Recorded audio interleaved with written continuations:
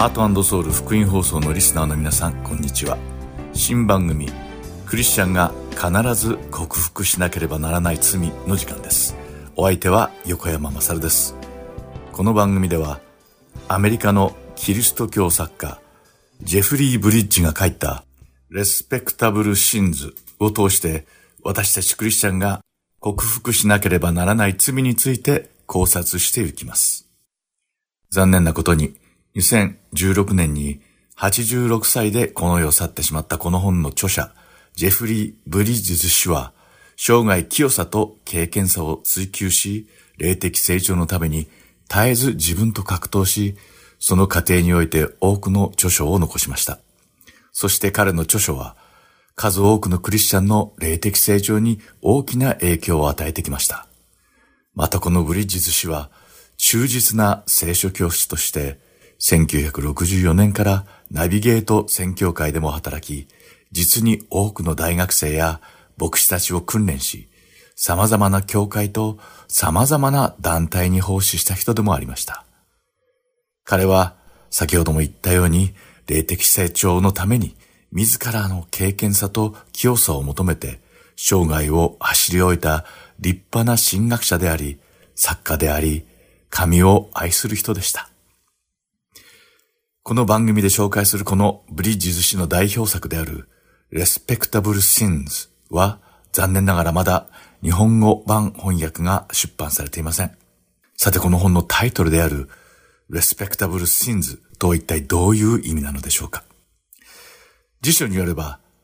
Respectable とは社会が正しいあるいは適正と認めたことや人などと書かれています。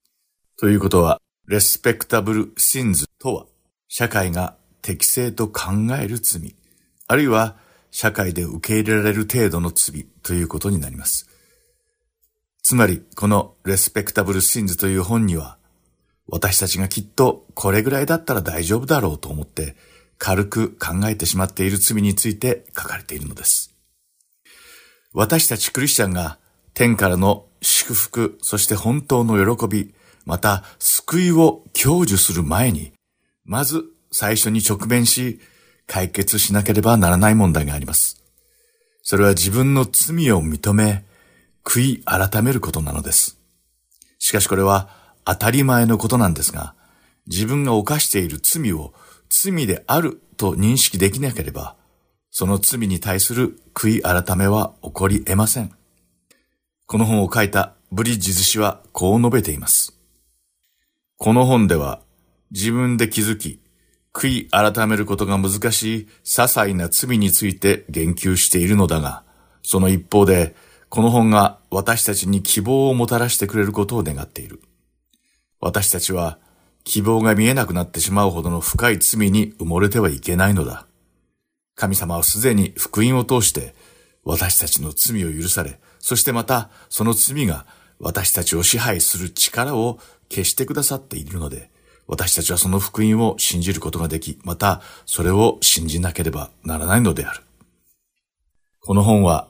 私たちが神様の御前で清く敬虔な人間に生まれ変わるためのいわば指南書的な役割を果たします。私たちの内面に深く根付いている自分ではなかなか気づけない罪の本質を一つ一つ取り上げて、私たちがその罪と向き合い、悔い改める手助けをしてくれる本なのです。そこでこの番組では、今回から13週にわたって、クリスチャンが必ず克服しなければならない罪という本に沿って、社会的には罰せられないけれど、本質的に全ての人間が持っている特性が生み出してしまう、それが罪とはなかなか認識されないほどの巧妙で洗練された罪について考察していきます。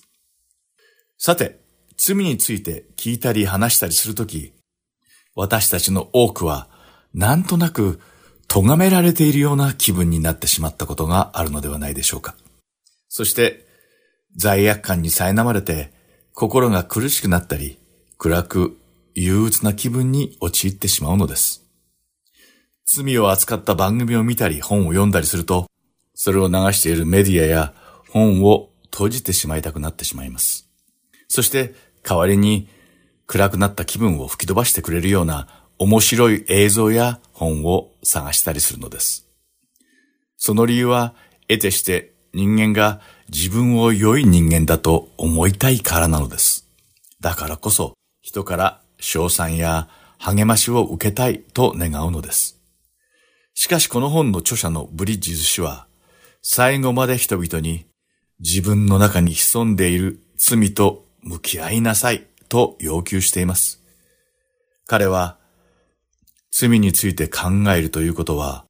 あなたをますます不愉快な気分にさせるかもしれないけれど、その罪のために後々引き起こされる出来事がどれほど悪いニュースであるのかを悟れば悟るほど、ますますイエス様の福音がどんなに良いニュースであるのかを理解し、感謝できるようになるのだと言っています。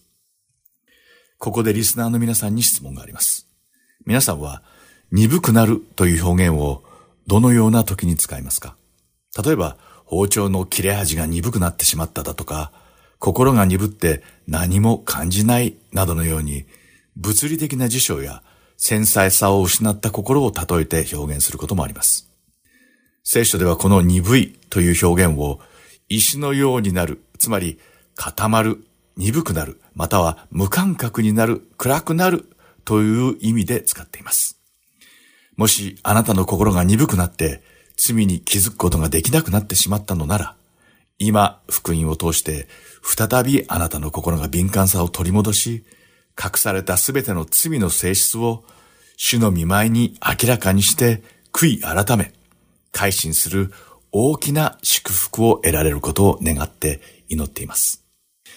また、たとえ自分の罪と向き合うことが辛く苦しくても、それは私たちが罪から本当に解放され、癒されるためには必ず通らなければならない道だからです。マタイの福音書第9章12節から13節でイエス様はこうおっしゃっています。イエスはこれを聞いて言われた。医者を必要とするのは丈夫なものではなく病人です。私は憐れみは好むが生贄は好まないとはどういう意味か言って学んできなさい。私は正しい人を招くためではなく罪人を招くために来たのです。とあります。イエス様のこの言葉を聞いた人々の反応はきっと二つに分かれたのではないでしょうか。それは、私は病人でも罪人でもないから全く関係ない。あるいはそうです。私は病人で罪人です。このような反応だったのではないでしょうか。では人は自分が病気であることがどうしたらわかるのでしょうか。実際に痛みを感じて、自分は病気だと自覚できることもあるでしょうし、逆に全く痛みは感じないけれど、病院に行ってたまたま定期検診を受けたときに、お医者さんから、あなたは病気です。治療が必要です。と言われて初めてわかることもあります。聖書では、私たち神様を信じる者たちを総称して聖徒と呼んでいます。聖というのは清いという字で、徒は生徒の徒です。生徒は神様が取り分けてくださったもの、世の中から神様によって召し出された者たちを意味します。たとえどんなに平凡でも、全く成熟していなくても、イエス様の救いを信じるクリスチャンであるなら、私たちは聖徒なのです。使徒パウロは、コリント人への手紙第1章2節で、コリントの教会の人々にこう語りかけています。コリントにある神の教会へ、すなわち、私たちの主イエス・キリストの皆を至るところで呼び求めているすべての人々と共に、聖徒として召され、キリストイエスにあって、聖なるものとされた方々へ。このように聖徒とはキリストイエスの中にあって聖なるものであり、神の召しを受けた者たちを示すのです。ここで、何々らしいという表現について少し考えてみましょう。私たちはある特定の職業や役割についている人の言動に対して、何々らしいという言葉を使うことがよくあります。例えば、軍人らしい動き、警察らしい働き、学生らしい発言、あるいは先生らしくない行動などのように使われます。私たちが何々らしいという表現を使う理由は、その役割が持つ特別な基準があるからです。軍人であれば、軍人らしいと言われるためには、勇敢に国や国民のために戦う準備ができていなければなりません。また、警察であるなら、警察らしくあるためには、国民を犯罪から守り、犯罪者を捕まえる訓練ができている必要があり、また、学生ならば、学生らしく学ぼうとする姿勢が要求されます。そして、教師は教師らしく、学生たちに正しく教える姿勢や、社会的な手本となるような生活をしなければならないでしょう。では、クリスチャンである生徒は一体どうなのでしょうか。生徒らしく、クリスチャンらしく生きるとは一体どういうことなのでしょうか。神様が聖なるお方であられるように、生徒と呼ばれる私たちも清くなくてはならないのです。イエス様が示された道に沿って、聖霊の実を結ぶために生きることが、生徒らしく生きる人生と言えるのではないでしょうか。それが、この世の人々とは分かたれ、召し出された生徒の人生だと思うのです。ところが、生徒らしく生きるということはそう簡単ではありません。この世界には生徒から生徒らしさを奪ってしまうものが存在します。それが罪なのです。罪には人を羨むことから始まって殺人を犯すことまで、その深さと大きさには程度の違いこそあれ、